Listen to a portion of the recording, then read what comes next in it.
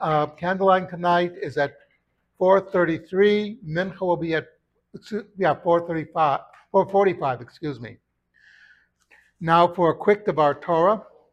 And by the way, remember that we have a 7 o'clock minyan on Sundays. So those who can make it, your presence will be appreciated. Uh, now for a quick Devar Torah. This week's Parsha, one of the things that happens is Moshe comes back to Mitzrayim after getting the job of taking the Jews out of Egypt. And the person who meets him is his older brother, Aaron. And Aaron is overjoyed. Now stop and think about this. Moshe is the younger brother, not the older brother. He never lived and suffered under the Egyptians. He grew up in the palace. He had a great life. When he did something, he realized he had to run. He ran off to Midian for 40 years. He's been absent. Aaron has been with the Jews this entire time. He's heard them kvetching and suffering. He's been carrying the weight. And now his younger brother suddenly appears out of nowhere and is going to be the leader.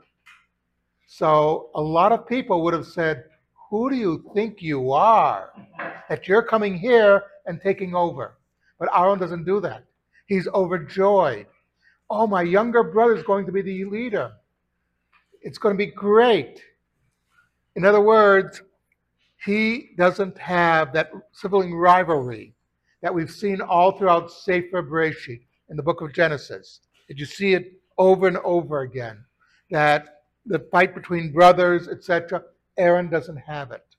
He simply has a love for his brother, realizing my younger brother is the one who's going to be the center of the Jewish people. He's going to be the leader. And I'm overjoyed that he's been chosen.